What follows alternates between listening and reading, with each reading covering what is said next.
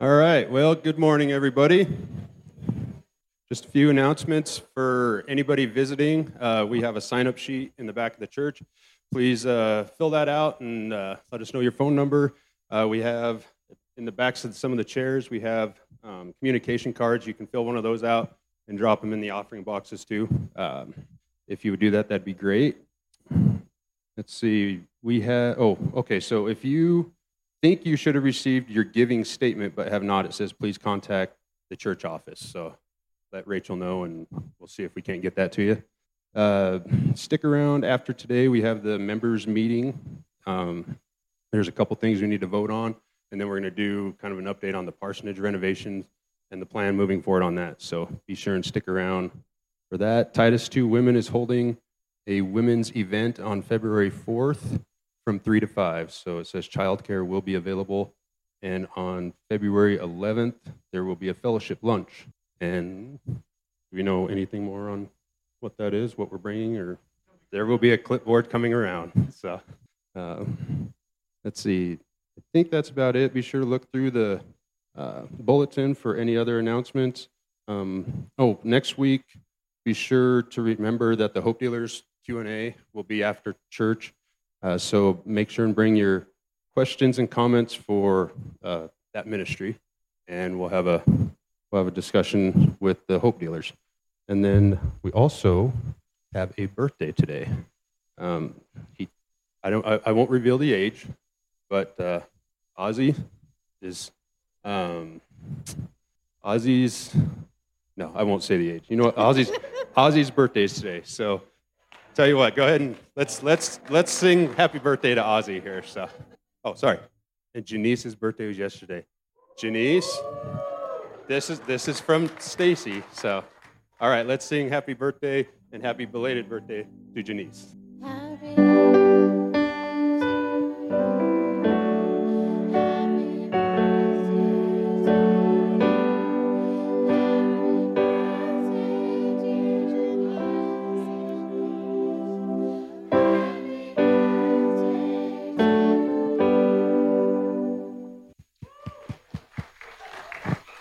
When I first started coming to church here, they made you come up and stand in front of everybody when they sang happy birthday. So we're getting more lax, so that's probably a good thing. All right, let's go ahead and stand, and we'll do our monthly memory verses.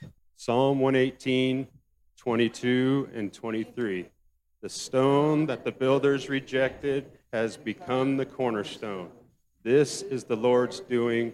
It is marvelous in our eyes. Psalm 118, 22, and 23. Let's pray. Father, we thank you, Lord, for just a chance to worship you, to gather together to worship you, Lord. We pray that our worship wouldn't just be on a Sunday morning, Lord, that we would just worship you always. We pray for Shane today as he brings a message. We also pray for just this community. We pray for our missions, our missionaries that we support, Lord. We just pray that you would bless their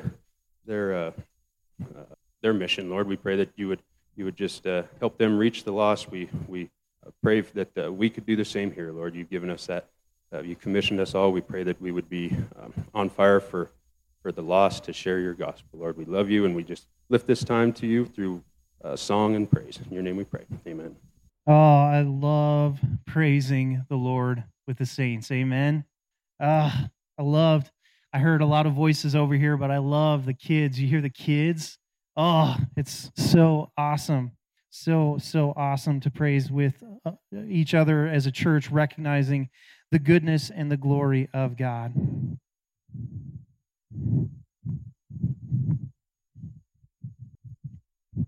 Let me bring our slides up. If you're new here, my name is Shane, and I have the privilege of serving as pastor here at the church. And it looks like I'm going to be having a few slide issues here. Let's try this. I'm going to reconnect here, guys, just a second.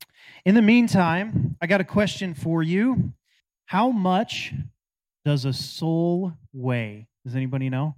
How much does a soul weigh? Any thoughts? Nothing? 0.4 pounds, I hear. There we go. Okay. So, funny enough, there was a scientist who many years ago decided that he wanted to measure and see what was the weight of a soul.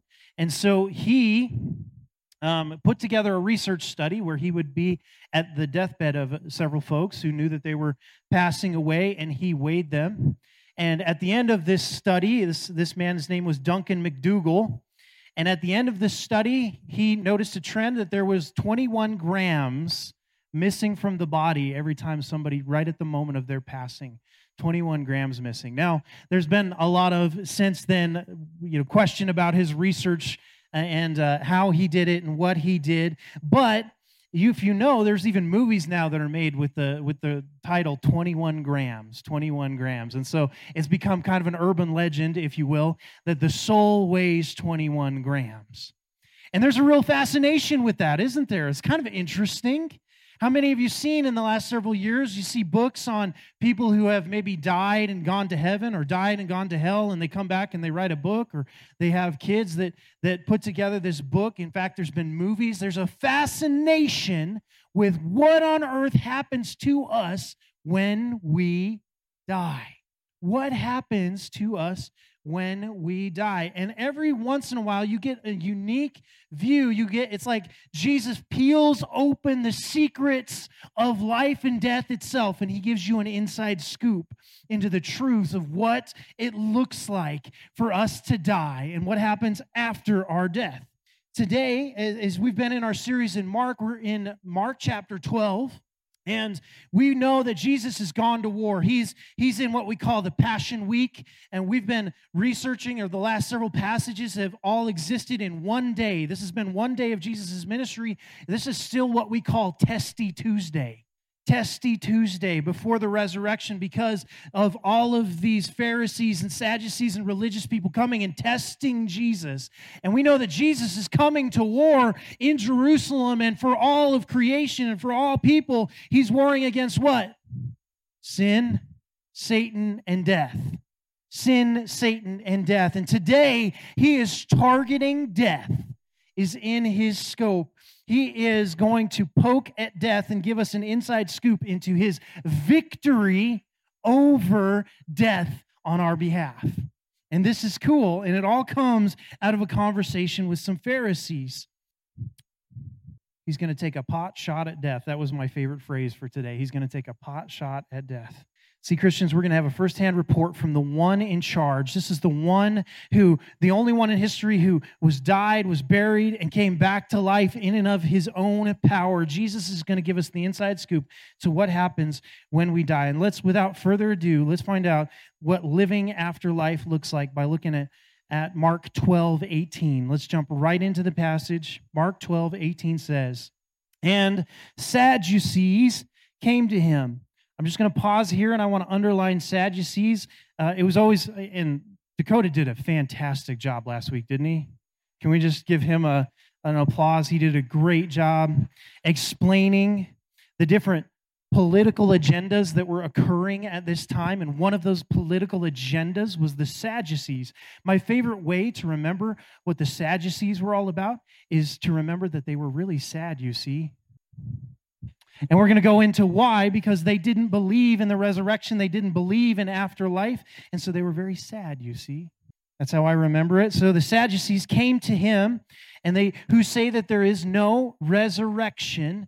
And they asked him a question, saying, "Teacher, Moses wrote for us that if a man's brother dies and leaves a wife but leaves no children, the man must take the widow and raise up offspring for his brother. There were 7 brothers, and the first took a wife, and when he died, left no offspring. And the second took her and died, leaving no offspring, and the third likewise. And the 7 left no offspring. Last of all, the woman also died."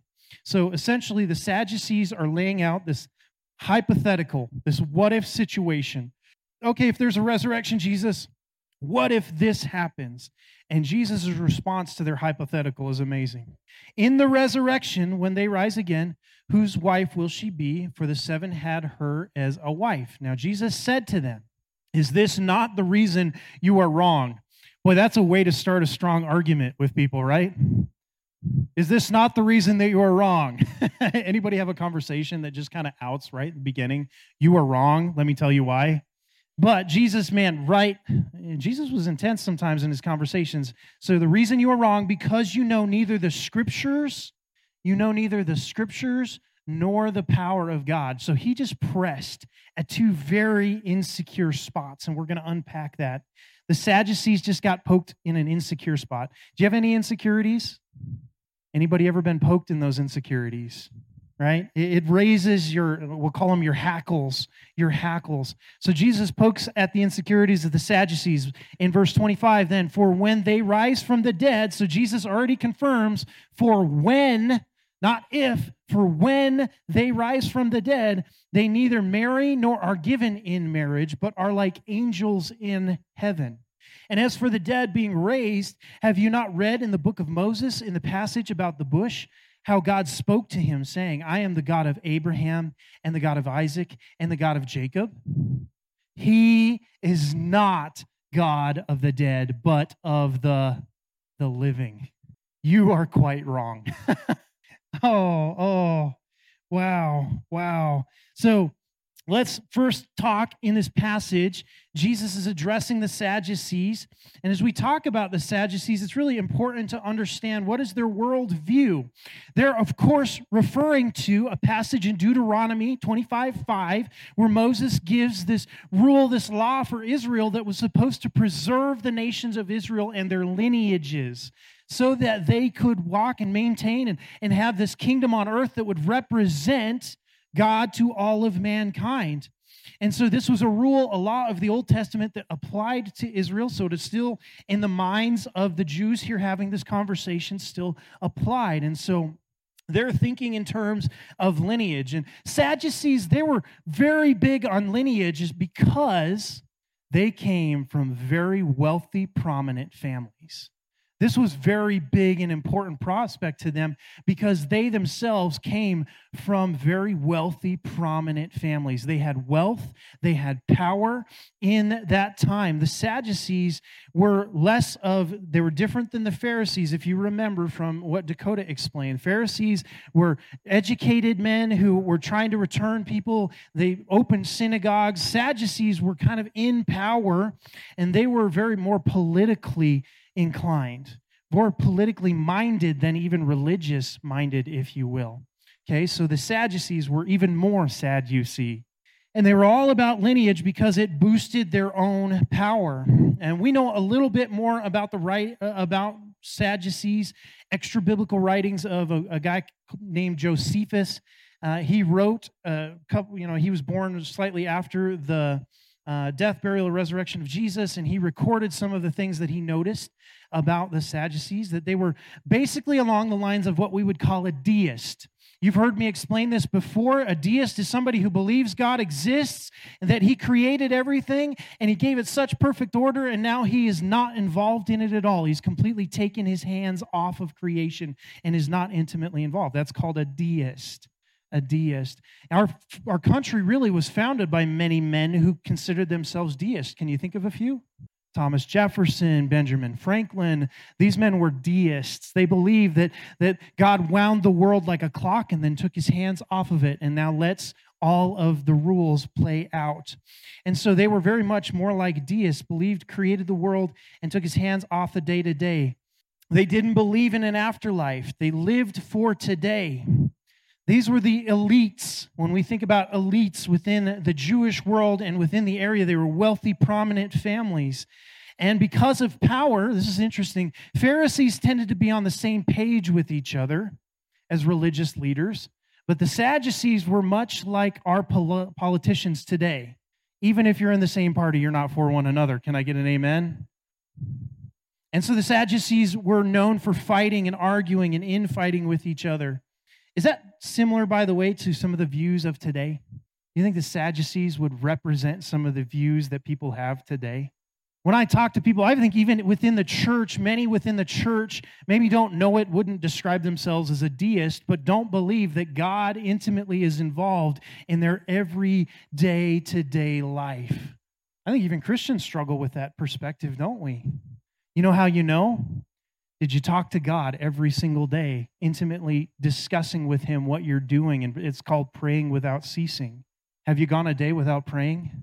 Then maybe you struggle with that little bit of, I'm just going to live my life, and I don't really know if God is involved or not. That would be more of a deist kind of perspective on the world, and that's similarly close to what the Sadducees thought. They thought it's up to us.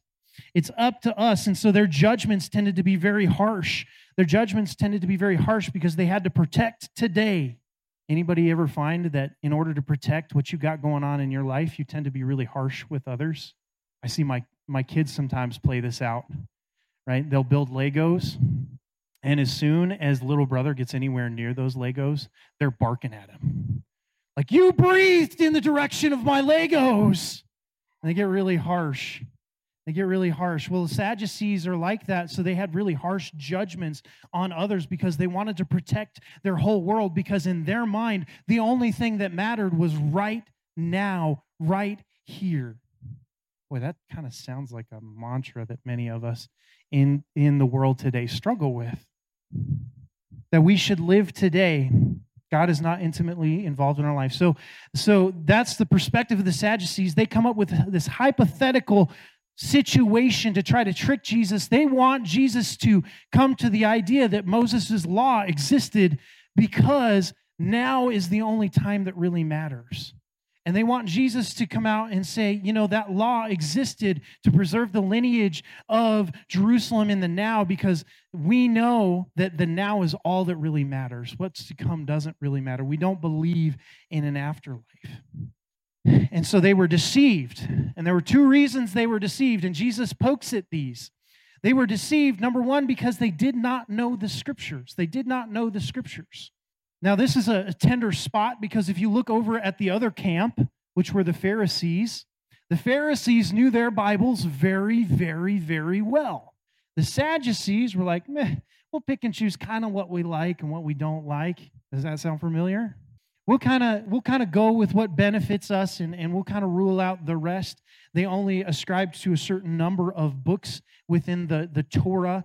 And so they weren't people that were renowned for knowing their Scriptures.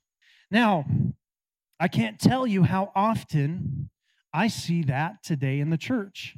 Self-described Christians who attend church day in and day out, and when you give them a truth and you say, did you know this was in God's Word? It's like shatters their whole existence because they hadn't heard it before. Many, when I ask, have you read, maybe you've been a Christian for years and years and years, and I'll ask many, have you read all of the Bible? And very rarely do I get all the hands raised in the room that would say that they have read the Bible, even though majority of us would claim to be Christian, right? And so Jesus is poking at something, an insecurity within the Sadducees that they really could have done something about, but they didn't. That's us sometimes, isn't it? We don't know the Scriptures. I want to show you the danger that this is, not just for the Sadducees at the time, but for us today. There is a danger if we don't intimately approach the Scriptures and try to understand them and try to know them. You don't have to be smart to understand the Scriptures. I'm here to tell you, if I can understand them, I'm not very smart. You can too, with a little bit of effort, with some effort. They didn't know the Scriptures, but there's a danger. Hosea 4:6 says, my people are destroyed for a lack of knowledge. Because you have rejected knowledge, I reject you from being a priest to me. And since you have forgotten the law of your God, I also will forget your children. That's in Hosea towards Israel. This is a dangerous territory for us when we become a group of Christians that don't know what God has said. It becomes very dangerous when we have the same potential that the Sadducees did and do. Isaiah 5:13 says, therefore my people go into exile. If you remember the time of exile in the Old Testament, they go into exile for lack of knowledge.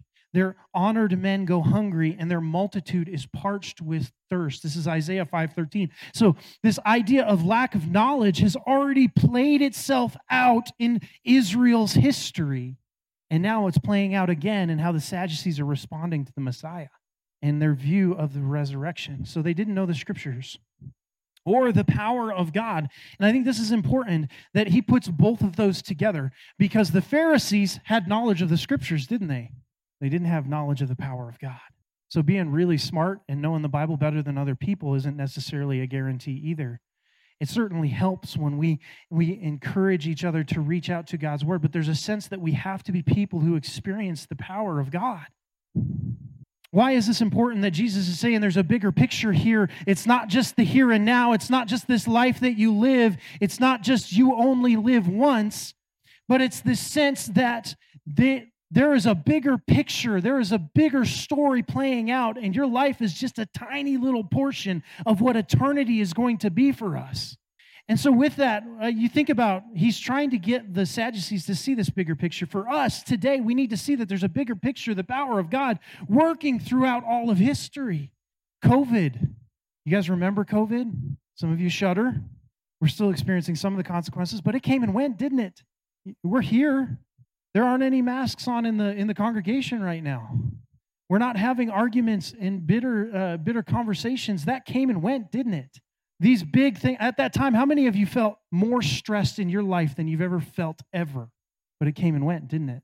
It came and went. So the power of God is about a bigger picture than just these little things occurring, just our little kingdoms that we're building. See, the history of context of all of history, all existence, all time is the domain that Jesus and that God are working. This history, this story is so much bigger than just our lives, but we get so fixated. See, that's where context is everything. How many of you have ever gone on Google Maps and you've done the pinch thing, where you find something like you're going to go to your house and you zoom in really close to your house? You ever done that? And then you start to pinch out, and then it does it too quick and you totally lose where your house was. And you're like, where did it go? And you pinch out again, and it's like all of a sudden you have the whole globe, and you're like, wait, where did my house go? Because it paled in comparison to the greater context of what was going on. And here Jesus is trying to paint that picture for the Sadducees. There's more going on, and if you knew the power of God and the scale at which he is working, you wouldn't be so fixated on keeping your little world safe. And so they were deceived because they didn't know the scriptures or the power of God. We too can be deceived that this is it, that there's nothing to come. The great tool of the devil is to distract you and distract me from thinking about death. Have you ever noticed that? It seems like there's more entertainment today than there's ever been in history. And the other thing that comes along with that is, you ever notice how you always constantly have one thing to another thing and another thing to go to, so you never have to sit and reflect. And you never have to sit and contemplate your existence. When's the last time you sat down and thought about the fact that 100% of us are going to die someday? Every person in here is going to die someday. Whether we like that, whether we recognize that or not, 100% of us. And so we have to grapple with this idea of death. What do we do with death? And so we cannot get so distracted on the things of now that we forget that we all are going to live forever according to scriptures. And where we live forever and what we do forever is dependent on the person and work of Jesus Christ alone. So let's get focused. Let's get focused. So Jesus unveils these afterlife revelations, I'm calling them, afterlife revelations. And let's see what he unpacks in these truths, in these passages.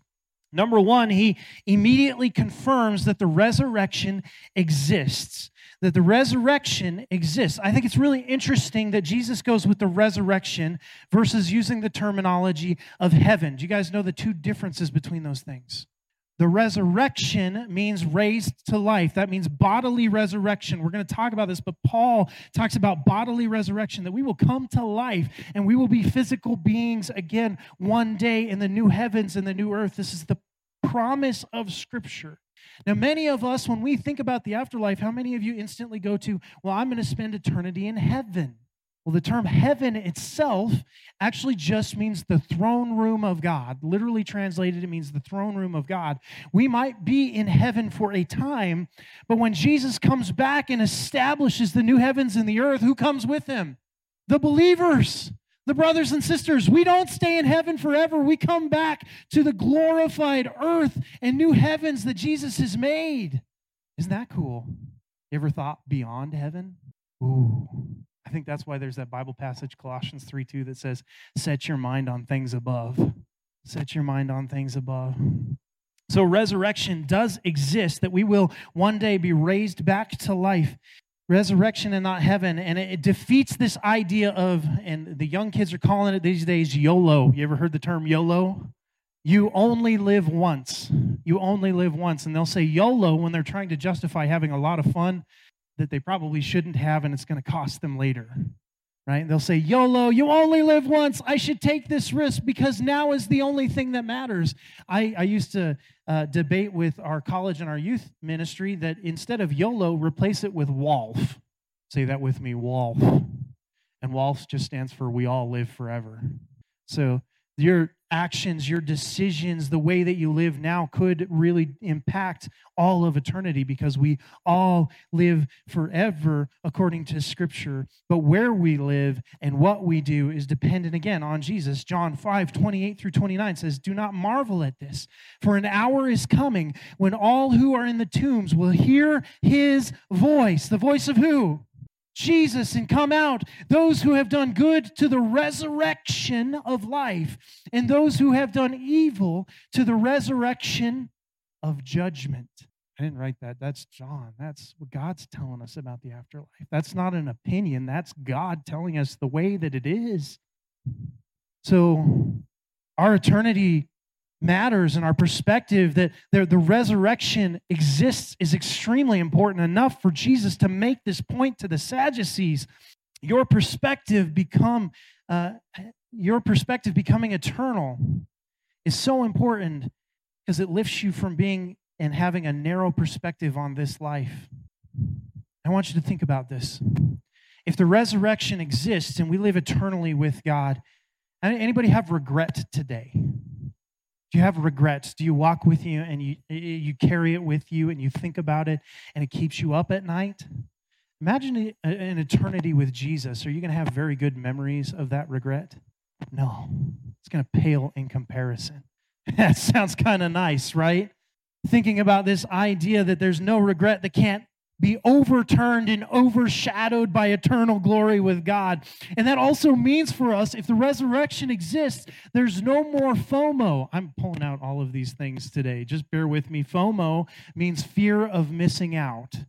Okay, fear of missing out. And I know whether you're young or old, have you ever had a fear of missing out on something? Right? Well, it overturns fear of missing out because think about this. Nothing you experience here, no matter how great, will be near the glory of what's to come. Eons. I think about this when I think about heaven. I'm going to have eons to learn every single instrument and get really good at it. And maybe even invent a few new ones because, man, I am not going to be pressed for time and I'm going to be living in the perfection of what God had intended for all of us. Why would I look back at something that had been so tarnished by sin? Even those grand mountains, when I look out at those, it says all of creation has been touched by sin, yes? They're awesome. There's some beautiful things in this world. Imagine perfection. If I never got to the mountains the rest of my life, I'd be sad. But man, now I have an eternity with perfected mountains as God intended. I missed nothing. Less worried about things like, if we have an eternal perspective, we become less worried about things like retirement, more focused on things like godliness that produce eternal treasures and goodness. I think about in Revelation 21:5, it talks about, and in Isaiah 65:17, this concept of making all things new. When we're with God in the new heavens and the new earth, there's this idea of perpetual newness. You and I have only ever known aging things. As soon as it's made, it starts to degrade. Can I get an amen? As soon as you drive it off the lot, the price drops. So there's this sense of degradation of what we call entropy. But the idea of all things new is that everything will continually be new all the time. Anybody's mind blown by that? Sounds great. I want to be new every morning. When I wake up and have the soreness, I'm like, man, I can't wait until I get to be new every time. God's mercies are new every morning, but my body's not new every morning. And then Paul talks about the new body, 1 Corinthians 15. He talks about this resurrected body, the imperishable. He uses the term imperishable body without degradation or entropy. Can I get an amen, brothers and sisters, that we would have bodies that don't age? By the way, do you know that age is still scientifically without explanation? Scientists cannot give us a reason for why we age. Isn't that interesting? Our bodies seemingly are built to regenerate continually and heal themselves. But so there's a breakdown, there's an entropy, and so science still can't explain why we age. Because if they did, they'd try to reverse it. It's a mystery that came at the fall of man, right? When sin entered the world, we began to age because death entered the world, didn't it? That's a reality of Scripture. And not only the creation, but we ourselves who have the first fruits of the Spirit groan inwardly. Can I get a groan?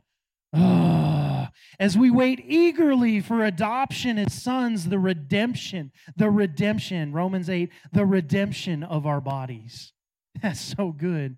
So the resurrection is confirmed, and that is a big deal.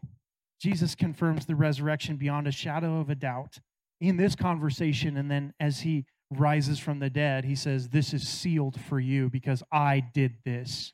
So secondly, our relationships will be different as he begins to address the question of the Sadducees who are increasingly worried about this idea of lineage. Jesus begins to point out that relationships in eternity are going to be changed. They're going to be different. There was and is a purpose for marriage in this life. Can I get an amen? Oh, that wasn't enough. Where are my married people at? Okay. There's a purpose for marriage. Ephesians 5 says that it's a mystery, but it's like this. It's to display the gospel. It's to show the world what it is to be believers and to follow. The marriage has a purpose to glorify God. By the way, in this passage, it's talking to both men and women because it says those who are married and there's those who will be given in marriage. And so this is not that just women are going to be like angels, according to Jesus, but he's saying both men and women, here's what the afterlife looks like. Your relationships and your relationship with each other are going to be changed. Well, marriage has a purpose in this life. Number one, I put sanctification. Marriage is a sanctifier. Can I get an amen to that? Probably not very fervently. Sanctification is this thing that it makes you more and more holy. It means you have to die to yourself to sacrifice for your spouse. Men and women, it goes back and forth, and there's that co-sacrifice for one another. And so it is primarily a means for sanctification, but also, number two, it's for joy. I can get a whoop whoop for that. It's for comfort. It's for comfort. It's also for satisfaction. Anybody heard about this book called Song of Solomon? If you're under the age of not married, you shouldn't read the Song of Solomon. But I call it rated M for marriage only. But Song of Solomon is the sense that is to give us joy and satisfaction in one another, is to make us one flesh, that there's this uniqueness to marriage in this life. It's also for to produce kids. I'm just going to say that. I was going to try to make it, procreation.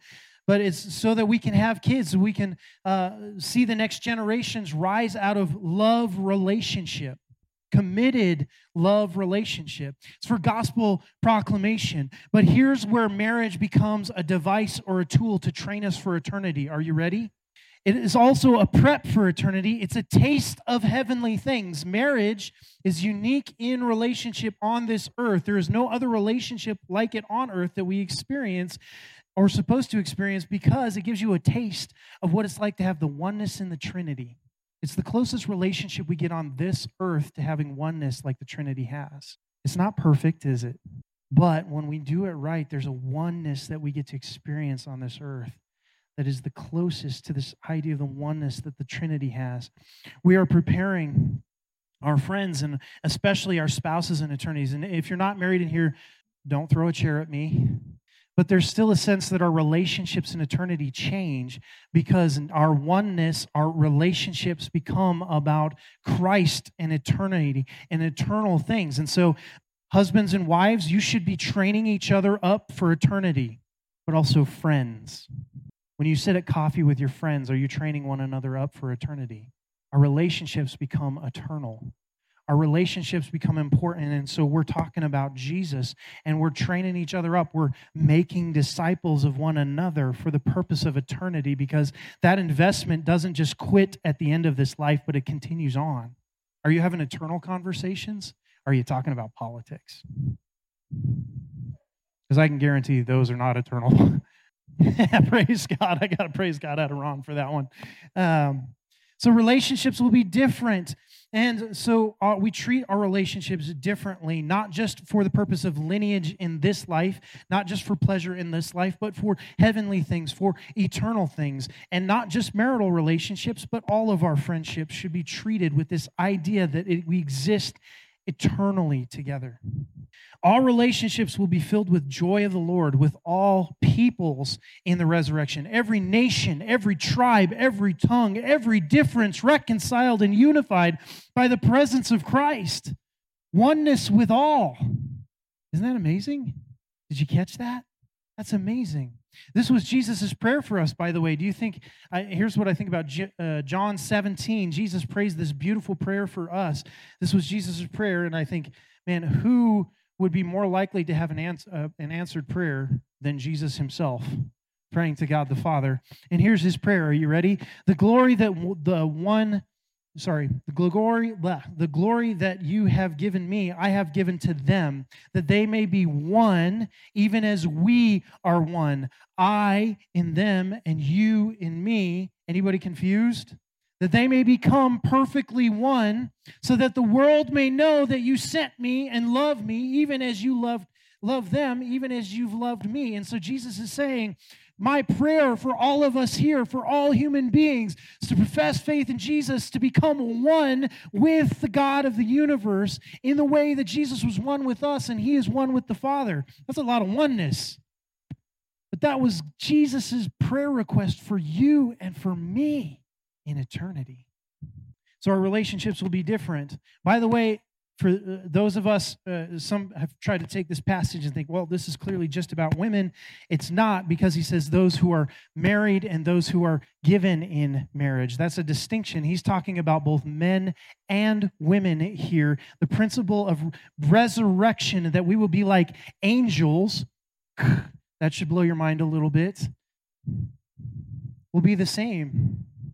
And by the way, and contrary, my Mormon friends, that women are not dependent on their husbands for eternity.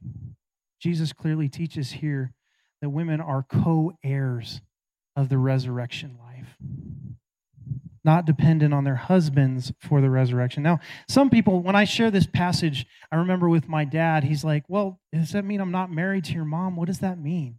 That kind of makes me scared. And you'll either have one or two reactions. You'll be like, yes, awesome. Or, I'm looking at you. I was looking for the laughing. Or you're going to be like, man, I really love my spouse. And here's the cool thing. I think the promise here, and this is Shane's, so this is not the word of God, but this is Shane's perspective. This is what I think Jesus is trying to teach here. Is he's saying that all of our relationships are going to be as intimate and as good and as loving as what good marriage was supposed to be intended for.